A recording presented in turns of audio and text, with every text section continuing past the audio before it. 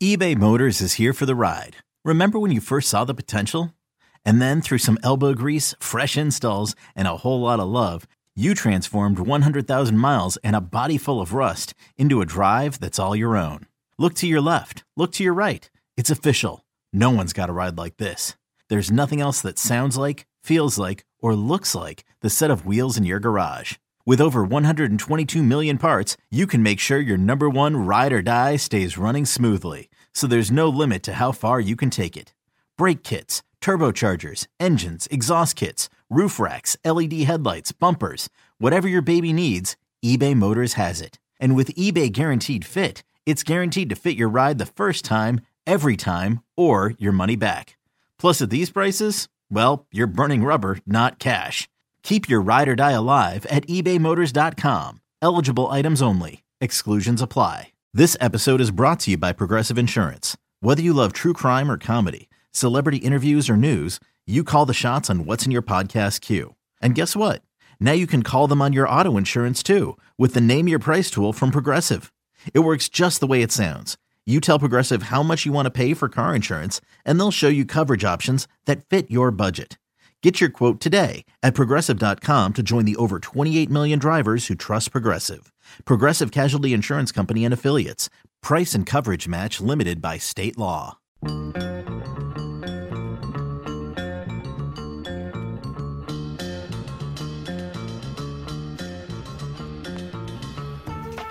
Hey, it's Sparky Pfeiffer here on the Spare Time Bowling Show podcast, along with our guy Phil Brylo. Of course, you can follow Phil on Twitter at Brew City Bowling. And then, of course, there is Dwight Albrecht, Spare Time Pro Shop in New Berlin, Wisconsin. Follow him on Twitter at Dewey300. Of course, you can follow me at Sparky Radio. Joining us now, he is the winner of the U.S. Open and one of very few that have won the Triple Crown. He is EJ Tackett. EJ, thanks for coming on the Spare Time Bowling Show, man. Appreciate it. Yeah, no problem. Anytime. I got to tell you, man, years ago, I remember meeting you for the first time, interviewing you when you were out at the World Series of Bowling out in Las Vegas, and to see where you were coming in as we called you back in the day when we did this show, a young gun, to where you are now. It is quite a journey. What does this version of EJ Tackett tell that version of EJ Tackett as he was breaking into the PBA Tour about what was about to come? Keep at it. That'd be about it. You don't want to, if you're able to go back in time, you don't want to spoil the future. I would tell myself just to keep working hard and work harder than you think you should. Do more things than you think that you should do, and keep moving forward. There's going to be ups and downs. I've certainly gone through plenty of ups and downs in my career so far. But it's part of it. It's part of life. It's just, you have to ride the waves, and you can't let either wave, get the better of you. You can't get too high and you can't get too low. You kind of have to stay in the middle somewhere. Hey, EJ, it's $2 Phil. You mentioned the ups and downs and getting you through everything. The coolest part of the day for me yesterday was after you won was getting over by your family right away. Your dad, your mom, your wife, Natalie, and giving everybody the big hug and stuff like that. How important has Team Tackett been through those up and downs with your family? Well, I mean, it's been us the whole time. My dad's been my coach my whole life and will continue to be until he can't do it anymore. So that's, the family part of it is the most important thing. And I've had the greatest support system that anyone could ever ask for. Are you inside? I hear Pinfall in the background. Are you inside your Family Center Easy Bowl right now? I sure am. Morning League, and EJ's there handing out coffee and donuts for the coffee clutchers. I love it. That's awesome. Yes, sir. EJ, during the show, there was a little chat on social media between you and Kyle, right around the 5th, 6th frame, where you guys both had messenger strikes on the left lane, and he pulled out the pick. You kind of pointed at him. Some people are talking about that. Can you elaborate at all on that? Did you get a chance to hear what he had to say after the finger point? No, it was all in good fun. I mean, there was nothing So me and Kyle both had a good time with it. Obviously, he's always doing the pick thing, and I think we kind of missed a high five exchange. I think he kind of was going to put his hand out, and I think I caught it in my peripherals, and I think we just missed a high five. I think it was just normal stuff. You're like, I think he tried to high five me, so I'm gonna try. So it was one of those things. But we always like to try to have a little bit of fun, and I know Kyle definitely does. And I think it was just a bad exchange at the moment. Well, EJ, that pair you bowled on yesterday for the championship, it's a pair that they didn't use all week long. You had to sit there and watch it for 2 days before you got on. Obviously, you still had last year in the back of your mind. How do you attack a pair like that seems to play so different from lane to lane while you just got to sit there and wait? I mean, what was the mental process beforehand and mental process when you got on the lane? Well, in theory, it's not any different than showing up to an event and bowling on a pair you haven't bowled on yet during the week. So, like the first round of qualifying, you go bowl on 15 and 16, and then you move to 21 and 22. You haven't bowled on either one of those pairs yet. So, I kind of look at it like that. Yeah, we didn't bowl this week, but I bowled for the first time on every pair that we bowled on at some point this week too. So. I kind of look at it that way, but it was nice to kind of get 2 days, 7 matches of watching guys and how the lanes broke down, how they were playing them, and the tendencies that the pair was kind of having throughout the matches. That helped a lot. All that information was great to have in my back pocket, and I was able to go out there and. In my practice shots before the show started on that pair, I get 8 shots, 4 on each lane, and I was able to figure out fairly quickly with the help of Brett what the pair was doing, and then after that, it was all about just making good shots. EJ Tackett beats Kyle Troup 221-208 as the 1 seed wins the U.S. Open, Triple Crown winner as well. Follow him on Twitter at EJT. 300. The other thing that, if you watch on Saturday and Sunday as a fan on TV, the amount of splits was mind-boggling. And then you hear them talk about how many splits there were during the week, the 7-10 splits and so forth. I mean, you talk about the mental process of getting ready for that match, but even when you're in the middle of a match and let's say you throw a split, I mean, there's in the back of your head, you're got to be thinking, well, there very well might be one coming for the other guy too. That had to be something different to handle as well, I would imagine. Yeah. In situations like that, you never expect someone to mess up, especially someone like Kyle, because he's been so good on TV and in those kind of matches throughout his career. So you never expect him to make mistakes. So I've always felt like every mistake that I do make is detrimental and costly. Fortunately for me, it went both ways, and Kyle he really got screwed in the middle of the game when he left that 7-9. I mean, true. It's so hard to throw good shots already in the U.S. Open and title match. I mean, he threw a good shot. It might have just been maybe a little bit extra rotated off his hand or just a touch slow. I mean, it was so close to being a perfect shot. He didn't deserve. Oh, and we lost EJ Tackett. There went his cell. So anyways, thanks again to EJ Tackett for joining us. Again, winner of the 2023 U.S. Open. You can follow him on Twitter at EJT300. And okay, picture this. It's Friday afternoon when a thought hits you. I can spend another weekend doing the same old whatever, or I can hop into my all-new Hyundai Santa Fe and hit the road. With available H-Track all-wheel drive and 3-row seating, my whole family can head deep into the wild. Conquer the weekend in the all-new Hyundai Santa Fe. Visit HyundaiUSA.com or call 562-314-4603 for more details. Hyundai, there's joy in every journey. Hey, it's Kaylee Cuoco for Priceline. Ready to go to your happy place for a happy price? Well, why didn't you say so? Just download the Priceline app right now and save up to 60% on hotels. So whether it's Cousin Kevin's Kazoo Concert in Kansas City, go Kevin, or Becky's Bachelorette Bash in Bermuda, you never have to miss a trip ever again. So download the Priceline app today. Your savings are waiting. Go to your happy place for a happy price. Go to your happy price, Priceline. Look, this is the one thing. And watching this thing, whether it be Saturday or whether it be Sunday, we'll get to recapping this thing a little bit later in the show. But man, have there been a lot of tournaments where you've had these many splits this consistently? I mean, as a fan, you're watching it. And again, it was like watching a train wreck. Like we talked about before, like watching a U.S. Open for golf and the greens are super fast and balls are flying all over the place. That's kind of what this felt like. You were just waiting for the next split and to see who could avoid the most splits in a match. Yeah. The thing that the word that came through my head, and I was going to say it to EJ because he's a big golfer watching the U.S. Open, is the word penal. And as a golfer, you bring that word up all the time when you hit a tough course. If you do make a mistake, it's maximum penalty.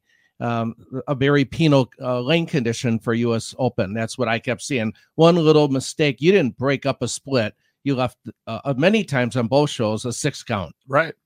Yeah, and see, that's the other thing too, right? So, and Rob Stone was talking about it as far as, I forgot what match it was. I think it was Saturday.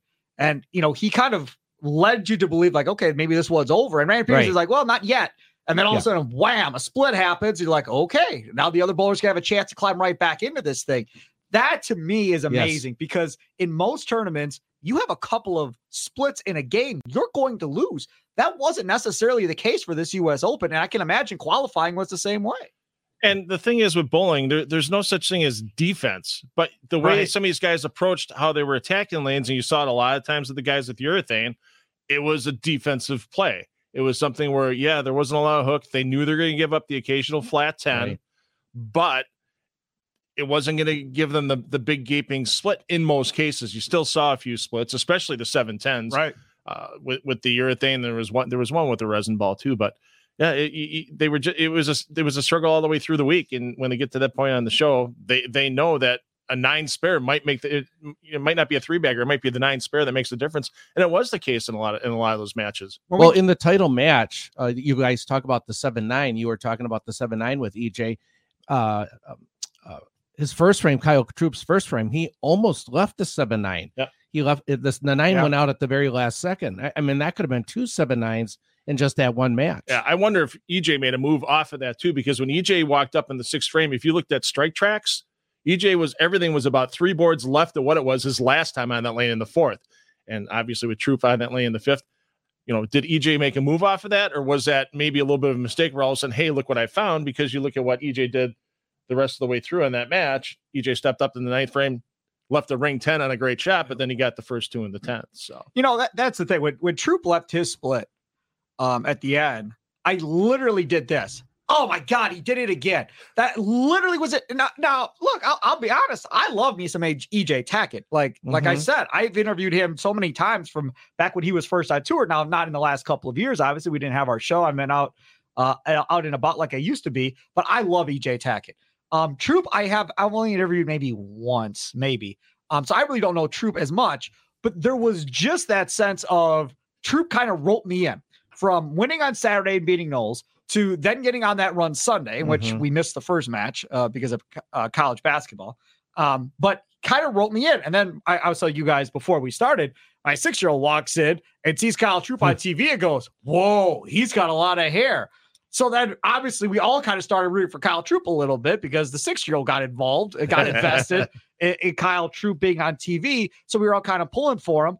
And so that split though, and it got done. And I'm just like, my God, 2 days of watching this, I can never remember seeing a tournament this messed up as far as these many splits and all variations of splits. It wasn't just one kind of split. It was variations of splits. And it wasn't just one lane. It was both lanes creating havoc for all these bowlers, Phil. And it just goes to show you that with, the top of, they want to show the best of the best with these lane conditions.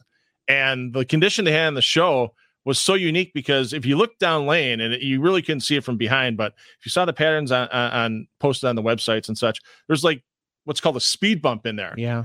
And it went from about 37 to 40, 37 to 39 feet, or maybe 35 to 39 feet.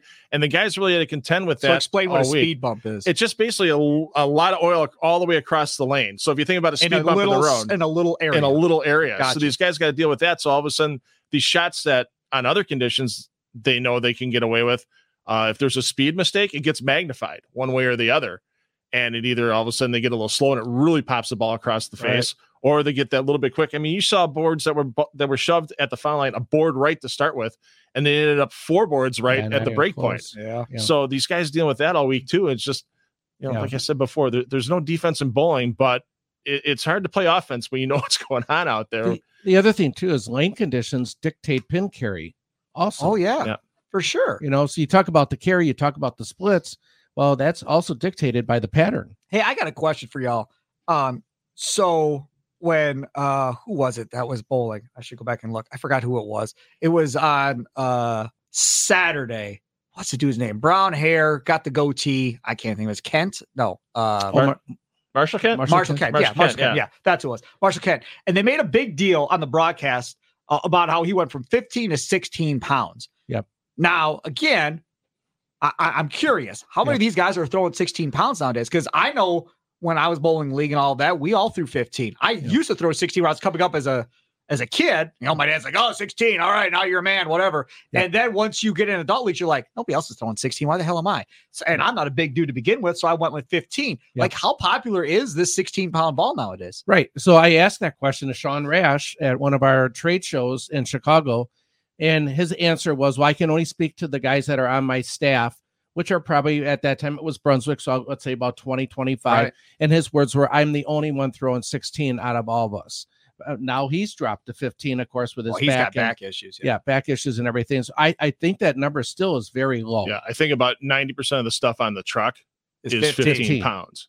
Right. There might be a guy or two like Bill O'Neill that throws 14. Well, how much of an advantage is 16 then? I mean, I know it's more weight, but they were making the deal on the broadcast, Peterson and Stone, as far as it's creating more impact and more drive, which makes sense in my mind. But then why wouldn't everybody else be using 16? Only time I ever noticed that as a bowler myself is when we were on brand new bowling pins.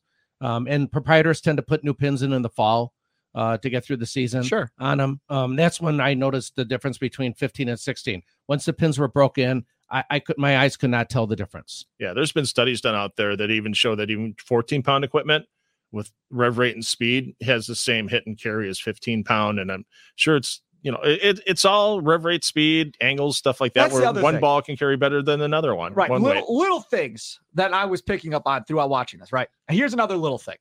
Randy Peterson loved circling speed. Oh, look at how fast he's throwing. Mm-hmm. But what he wasn't doing as much is, okay, this guy's throwing this fast, but his rev rate is actually higher than the guy throwing faster with a lower rev rate. Right. Like, to me, that should have been pointed out. Okay, look, this dude's throwing faster than this dude, but his rev rate's not as good. So how much of a difference really is there when the rev rate's not as fast as the other guy, even though you're throwing it a half mile an hour faster or whatever the case may be? Once again, that comes down to the equipment in hand. Are they using something that has, some scuff on it, like the urethane that Troop was throwing, or something like how Richie Teese was throwing urethane, but it almost looked like polish on it.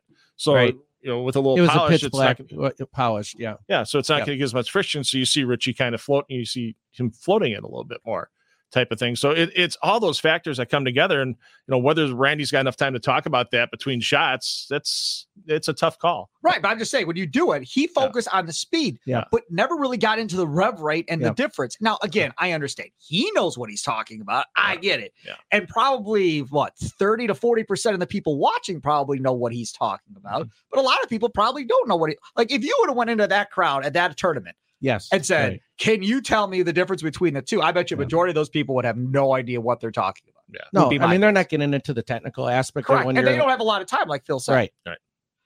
Did you have anything else to add to this? I'm sorry. No, Mo Pin always used to say at his seminars we used to go to, a bowler will never score when they're either speed or rev dominant. They score when they match up. Yeah. That's an absolutely good point. All right, so let's move on to the next topic here. Again, thanks to EJ Tackett. Even though we had some phone issues, the phone just randomly dropped for some reason. Thanks to him for coming on. And again, U.S. Open champion EJ Tackett, man. I'm getting so old. EJ Tackett wins a Triple Crown. Where does he rank among those that have won it prior? So this is what we've got here. Billy Hardwick. Mm-hmm. Never seen him. Johnny Petraglia saw him, but he was old. Pete Weber, watched a majority of his career that I can remember. Maybe not back to the late 70s, but most of the 80s. Mike Albee, interviewed him several times, watched a majority of his career. Norm Duke, Chris Barnes, Jason Belmonte, Dom Barrett. That one I would not have guessed. And of course, now EJ Tackett. So if I were to take EJ Tackett, now we're talking skill, okay? Skill. Based on those guys that we put up there together, where's EJ Tackett from a skill perspective? You start talking about the Hardwicks, Petraglias, Pete Webers, Albies, Duke, Barnes, Belmonte, and Dom Barrett. Up there because due to the fact that his rev rate and ball speed are so high. So he still knows where the ball's going, even though his rev rate is so high. A lot of the other guys hate to say it, except maybe for Barrett. Barrett's up there for close to rev rate. But a lot of those guys Monty's got to be there. Monty also, but a lot of those early guys that you were mentioning fall under shot making. Sure. Billy Hardwick. But what's more of a skill? Is shot making more of a skill or producing a lot of rev rate more of a skill? I think it's that combination. You need to know where it's going along with having that high ball speed, high rev rate. It's always that balance act. All the times you see these guys come out on the tour and they're either one or the other. Either they have all that ball speed and rev rate, I have no idea where it's going. Let me ask you this, Phil Bryler. Yep. In football, we always talk about, man, these guys can't tackle for crap. They're not nearly as good as they used to be back in the 80s where they used to take guys' heads off and whatever else, right? Tackling is way down. The NFL, these guys don't know what the hell they're doing. And a lot of it is the rules and so forth. They've taken a lot of this away from the defenders, so they can't be as aggressive as they were back in the day. Or in the NBA, man, these guys can't hit free throws anymore. Like this would never be allowed back in my day, so forth. Is shot making, spare making, right? That type of deal. Is it as good as it was back in the day? Back in the 80s and so forth? Is it worse than it was? The same? Better? What would you say? If you're in the top 20 on tour, your spare making game is phenomenal. Right on the mark. Right. I mean, you could take any of those 9 guys you put on that list, and they're all phenomenal spare makers. Absolutely. And a lot of guys get under. Everybody looks at the Belmos and the Tacketts and even Mark Roth back in the day. Yeah. Mark Roth was a phenomenal spare shooter, especially splits. You look at Belmo on TV, making 2 4 8 10s and 3 4 6 7 9s and stuff like that, and making it look absolutely easy. Yeah, he gets enough practice at him though. Right. Hey, be nice. But that's what that's the ball. You know you're gonna get the ball reaction. Sometimes you have that ball reaction where you're gonna get a strike, and if you miss by a little, you're gonna get half. Right. But you got to be able to pick those up. Yeah. All those guys on that list, I mean, they don't get there by just having a phenomenal strike game. Except for if you took these guys, let's say you took, because Weber had the technology, but if you took, like, say, Mike Albee from back in the day, back in his prime, and you gave him this equipment. Well, that was the tail end of his career, though. Resin came out at the tail end of Albee's career. Yeah, but he was older by the time. I'm saying in the prime of his career. Weber got it towards the end of his career. He was still winning, obviously, towards the end. Weber got career. 20 years with but Resin. He wasn't. Yeah. But he wasn't in his 20s necessarily when this Resin came in, like these other guys have. I think a better name would be Earl Anthony. Ooh, there's another one. Yeah, I mean Earl's accuracy and consistency. If he had Resin in his day, I think he would have been untouchable. Or Roth with Resin. Yes, Roth already had high rev rate without the Resin at that point. I don't agree with that, because talking with Marshall Holman back in the day, the one thing he absolutely hated when it came out on tour was Resin, and that was one of the reasons why he was only out there for about 3 years and only won 1 title with Resin. Why? Just the way he worked all that years to get the power and stuff like that, and all of a sudden, guys had it, and even the playing field. Right. That's interesting. Yeah. I guess I had not thought about it from that perspective. Yeah. Marshall was one of those guys where he and then he went in the broadcast booth for a while, and it was so good. He kind of knew when it was his way to get out. I loved when I got a chance to work with Marshall on Extra Frame, especially at World Series of Bowlings. He wasn't still involved day in, day out in the sport, but when you got the Champions Drive like he does, you can follow what's going on, and he could tell. He was telling what moves guys are going to make and stuff like that, and they were doing it. It was fun to watch. It was fun to be a part of. So good. See if Phil remembers this guy. Made the show in Milwaukee, won the show in Milwaukee, and never made a telecast after. It was right around Resin introduction was Kelly Kaufman. There was another guy that could wind it up. Yeah, I mean, Kelly Kaufman he was low 500s, wins the tournament PBA and Celebrity, 1992, never made a telecast after that. Resin came out in 93, never made another show. See, that's that stuff is wild. All right, so let's talk about these Triple Crown winners. So EJ Tackett being put into this list, right? As far as, who these guys are. For me now, I would put Tackett in front of Dom Barrett. Okay, if we're talking about ranking these bowlers or whatever else. And that's it. I think that's the only one he goes in front of. And Albee, maybe Albee, maybe I'm not Maybe I'm I'd have remembering that Albee higher. better than he was, but Yeah. I liked Mike Albee when I was growing up. There's no way he's in front of Pete at this point. He's definitely not in front of Belmo, Barnes, or Duke. And Hardwick, again, that's way before my time. So what say you, Phil? Yeah, it's EJ's around 7th on my list. Yeah, at the moment. But as the titles start piling up, and he's got Sure. to worry about guys like Anthony Simonson right behind him. Simonson could be, all he's got to do is get a TOC under the belt, and there you go. Right. Got another one. Yeah, Simonson's So- really good. Yeah, no question I'm about sorry. it. For World me, it'd be championship about the percentages. 6th. I agree with Phil, 6 to 7. Somewhere in that area. Mhm. But with the opportunity to continue to move up the ranks, obviously. Sure. At this point, I did find one thing funny talking about Chris Barnes, how they did that little Super Bowl segment during the interviews or whatever else, and everybody was picking against Kansas City because they didn't want Barnes to be bragging about how his Chiefs won the Super Bowl coming up this week. That was really good. It's a nice comical bit during the show to take away from the seriousness of the show, of course, Yeah. because this is, of course, a major and he wins $100,000 for it. So I like those small. It's short too. It's only a minute bit. But it's good because it allows you into the personalities of some of these exactly. guys. They didn't That's even what I mention the check size, did they, on the show at all in 2 No. days? No. Yeah, I didn't think so. No, and it's not important. I Yeah. mean, I actually saw it on necessarily. social media. Right. It's not really important. What I did like was, who was it? Knowles, who was like, oh, this is his 60th game of the week. Yeah. To me, that says to me, the casual bowler, we just talked about this on the last podcast, right? About these casual bowlers that they can go on the PBA tour or whatever else. To think about that for a second, y'all. Those of you listening to the Spare Time Bowling podcast right now, think about if I told you, okay, you have a week off of work, but you have to bowl 60 games by this point on Sunday afternoon. 60. All right, you could start here on Monday. Go ahead. Oh, right. And then start at different times of the day every day. Yeah, I mean, So you got to work your schedule around that, and then make sure that everything still fits. Well, make sure everything still fits, and make sure you haven't torn your thumb up. And what are you gonna do to patch it up if it does happen? Because it's going to happen. Well, Kyle Troop had the issue with his finger. Right. Yep. And he was talking about, well, eventually it'll go numb, and then this won't be a problem. And it's the finger that he's got to stick in the ball. It wasn't like a finger that didn't have anything to do with it. It was just resting on the outside of the ball. I don't think the fan at home can understand or realize 60 games because they'll never do that. Psychotic. Right. In their life. I'll They tell can't you it's relate psychotic. with it. Like Right. if I bowl like 6 games in a day, Right. like I'm spent. I'm probably not moving the next day. 60 in a week. Get out of here. Like there is Yeah. no way. There I is give no the kid chance. credit. Yeah, I give the kid credit. It's just absolutely crazy. All right, let's go to the recap of the U.S. Open. AJ. With threats to our nation waiting around every corner, adaptability is more important than ever. When conditions change without notice, quick strategic thinking is crucial. And with obstacles consistently impending, determination is essential in overcoming them. It's this willingness, decisiveness, and resilience that sets Marines apart. With our fighting spirit, we don't just fight battles, we win them. Marines are the constant our nation counts on to fight the unknown. And through adaptable problem solving, we do just that. Learn more at marines.com. So let's talk about Knowles. So that first match, you get 2 dudes from Michigan that know each other, whatever else. Knowles comes out being the chirpy, loud one. I was like, okay, this is all right. I'm not sure how far he's going to go, but it's all right. He was, in my opinion, y'all may disagree, of the 2 days we saw on TV, between FS1 on Saturday and Fox on Sunday, he was the luckiest bowler of the weekend of those 2 games. He carried more crap and avoided more splits more times than not, I think, throughout the entire weekend. I don't know if you guys agree with that or not. Well, I mean, there's got to be, it's your week when there's a marriage of, you got to be lucky and good. Oh, he was lucky.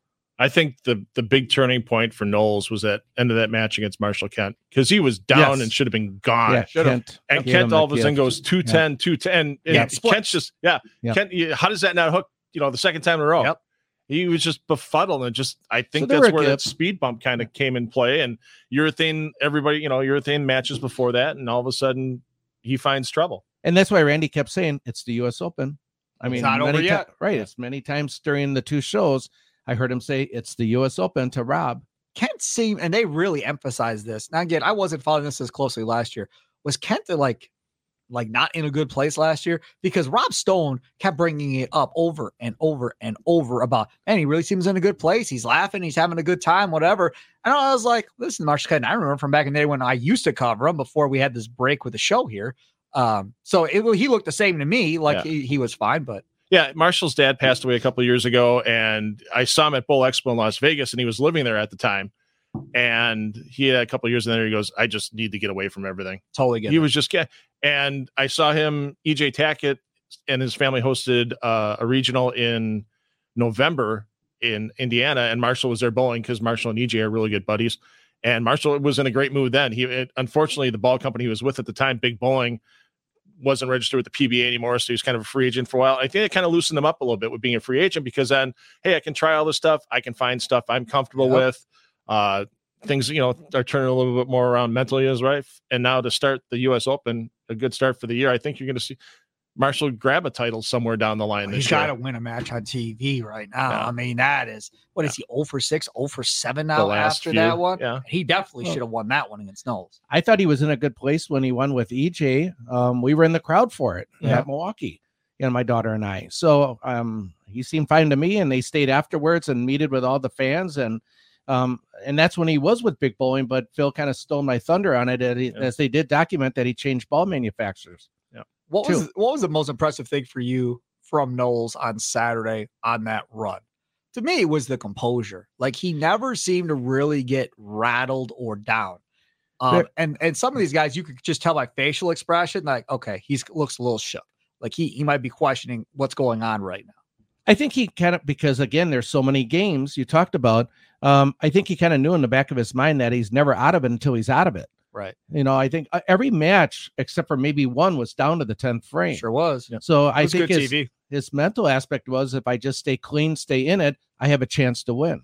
Yeah. I thought he was very impressive. What was your most impressive thing you saw this weekend? Well, I got to stick with Knowles for Saturday, because it was just like, once he won that first match, it was like, it's like playing with house money. It's like all of a sudden you walk into the casino, second pull on the slot machine, you get a little bit of a jackpot. And it's like, okay, I got time to just relax and goof around, and not necessarily goof around, obviously, in his case, but you could just kind of see the demeanor just change a little bit. And I've seen him bowl match play in regionals and stuff, and he actually looked looser in that second match and on than he did sometimes when I see him bowl in regionals. Yeah. So it was just kind of like, okay, here's, I got through the first match. I beat a guy I know. I got a little confidence. You get the Troop there at the end on Saturday, right. And Troop's been just hanging over there, waiting and waiting. If I'm a bowler going up against a guy that's been waiting, right? Like Troop against Tackett on Sunday, I feel pretty good about it. I know these lanes. I've been bowling on them. I've been watching them break down. I know how they're breaking down.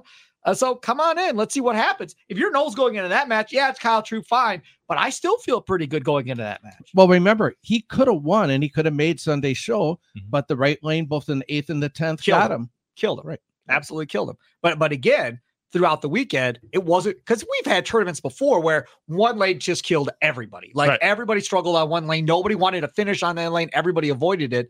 And this weekend, I felt like both lanes were creating problems for the guys. It wasn't just one lane. And that, I think, was the biggest difference of everything.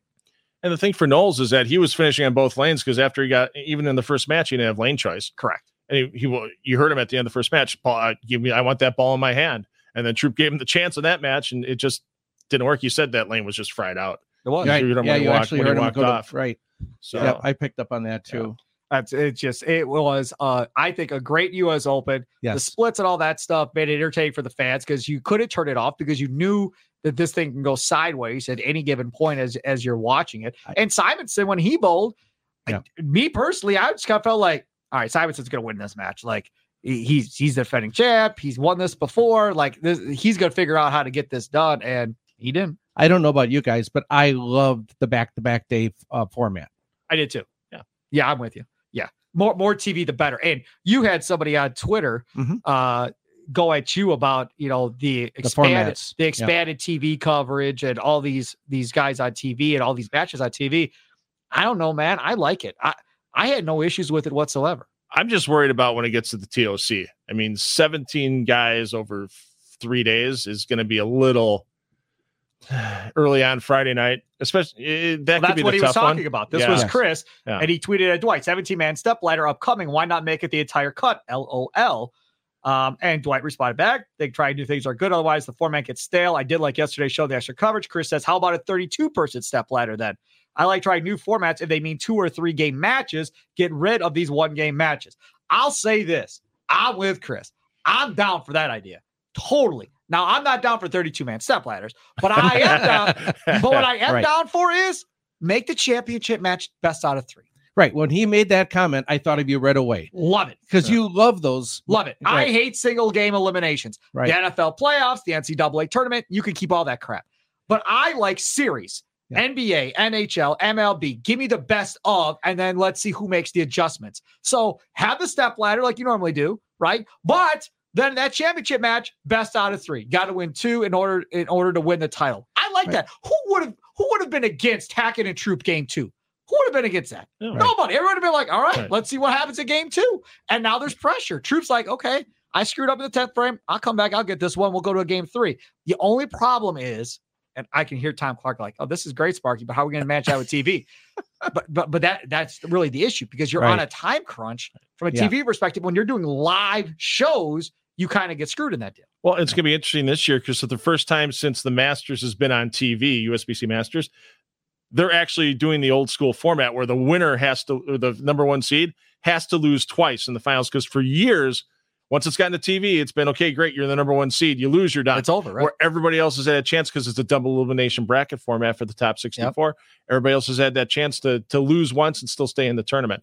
So it's going to be interesting to see how that happens. And then if the number 1 seed does win the first match, what are they going to do to fill in that last 25 minutes to half hour? Now we're assuming that the 1 seed will not have lost to that point. You can't, in Masters format, you're undefeated if you're the 1 seed. You're undefeated, guaranteed, no matter what, right? So you could get best out of 3 then at that point. I think also part of this, and when you guys were talking, and what was going through my mind was the word tradition. I think there's a long tradition of stepladder type of finals, but I'm also open to trying new things. I think trying new things is good. Absolutely.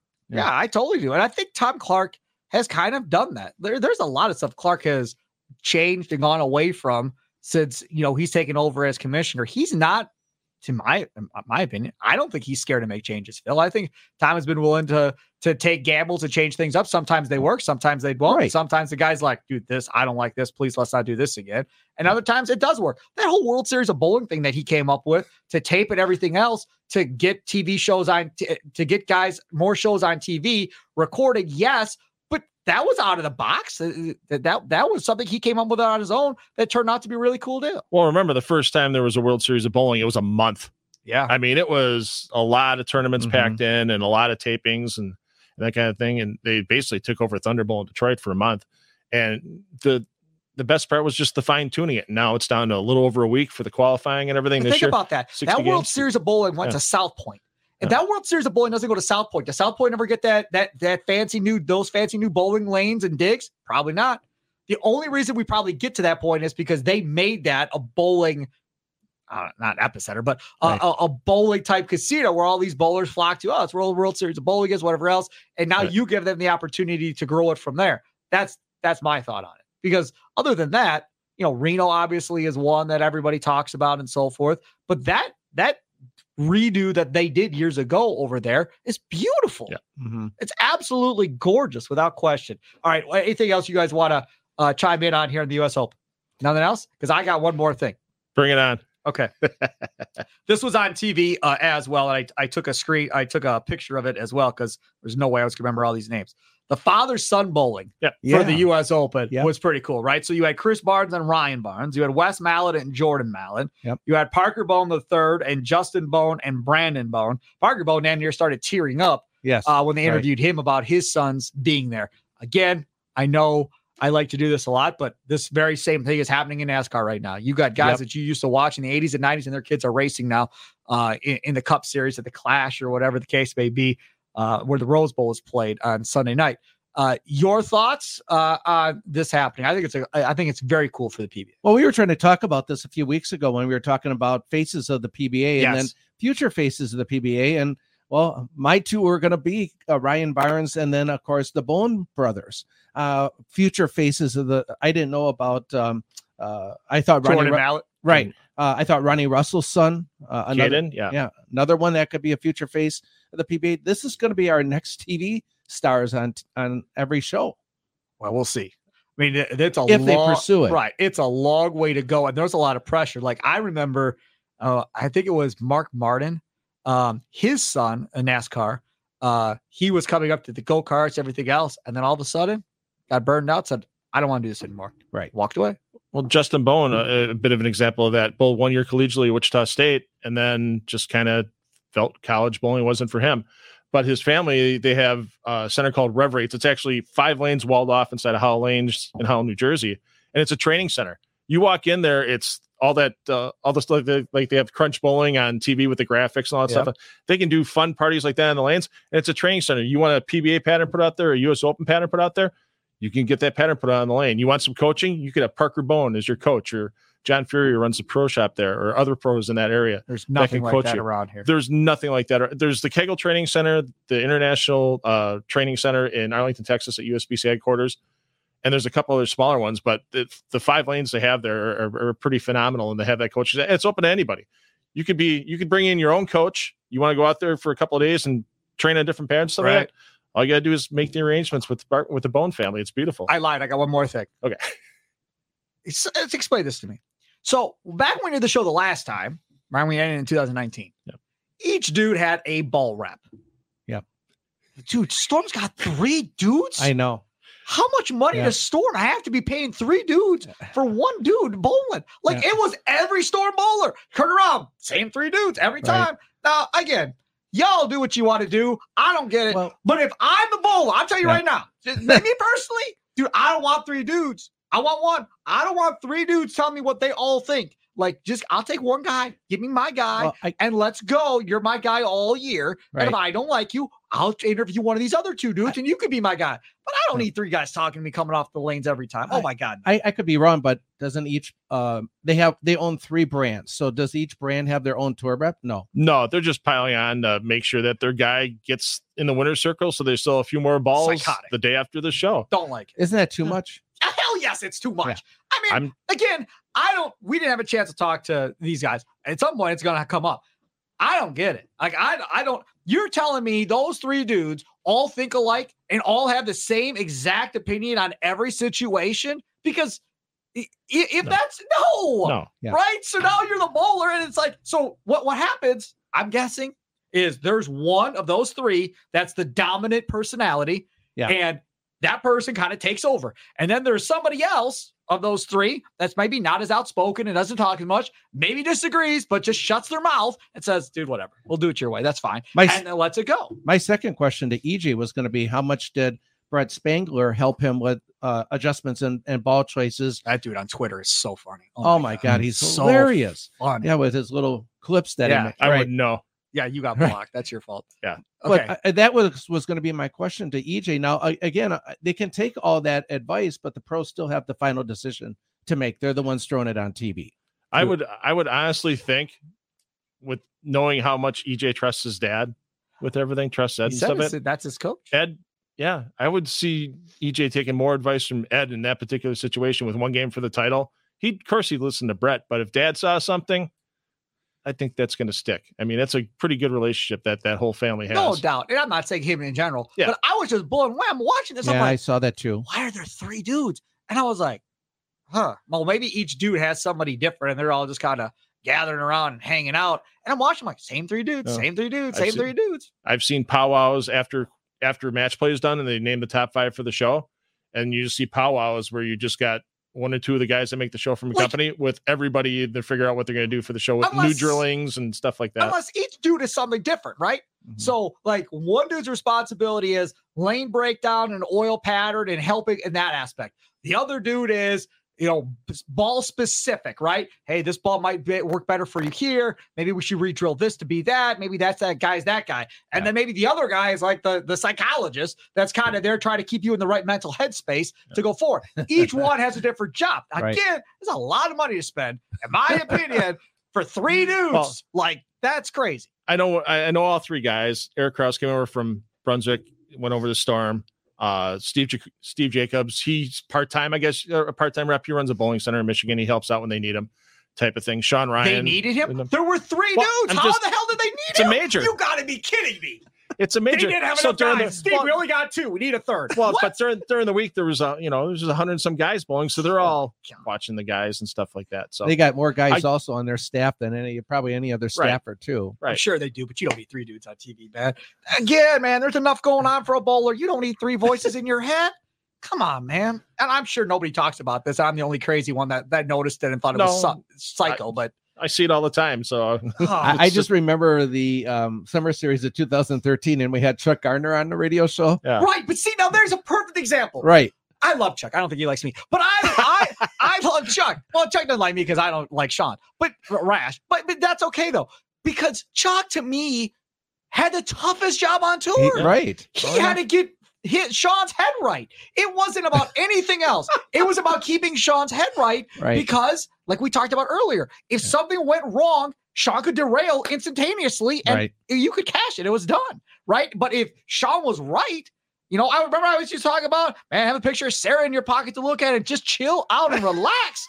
I said, you say that all the time about Sean because it was so much mental. Like to this day, I believe he could have won way more, but the mental side of things and his, I don't know. Totally agree. He couldn't handle it necessarily all the time. He got in his own headspace and it killed him. I think there's a reason why after 20 years, Chuck finally said during the pandemic, I'm done. And he's got another twist he's taken now with the Brunswick Youth Experience, and he's doing all this stuff. Good for him. Kind of thing. Lets him work from home more. But being out there 20 years talking, it doesn't matter if it's Sean Rash or some guy that's out for his first tournament, trying to get all these guys into the winner's circle. It's not an easy job. No doubt. It really isn't. Totally agree. As much as people think it's, they're just talking what ball to change to and stuff like that. It's a hell of a lot more than How that. many ball reps do the rest of these dudes have that aren't with Storm? Well, when they're on TV. I saw two Brunswick guys with Dino Castillo and Mike Wolf when Kaikau was out there, or Kauku was out there.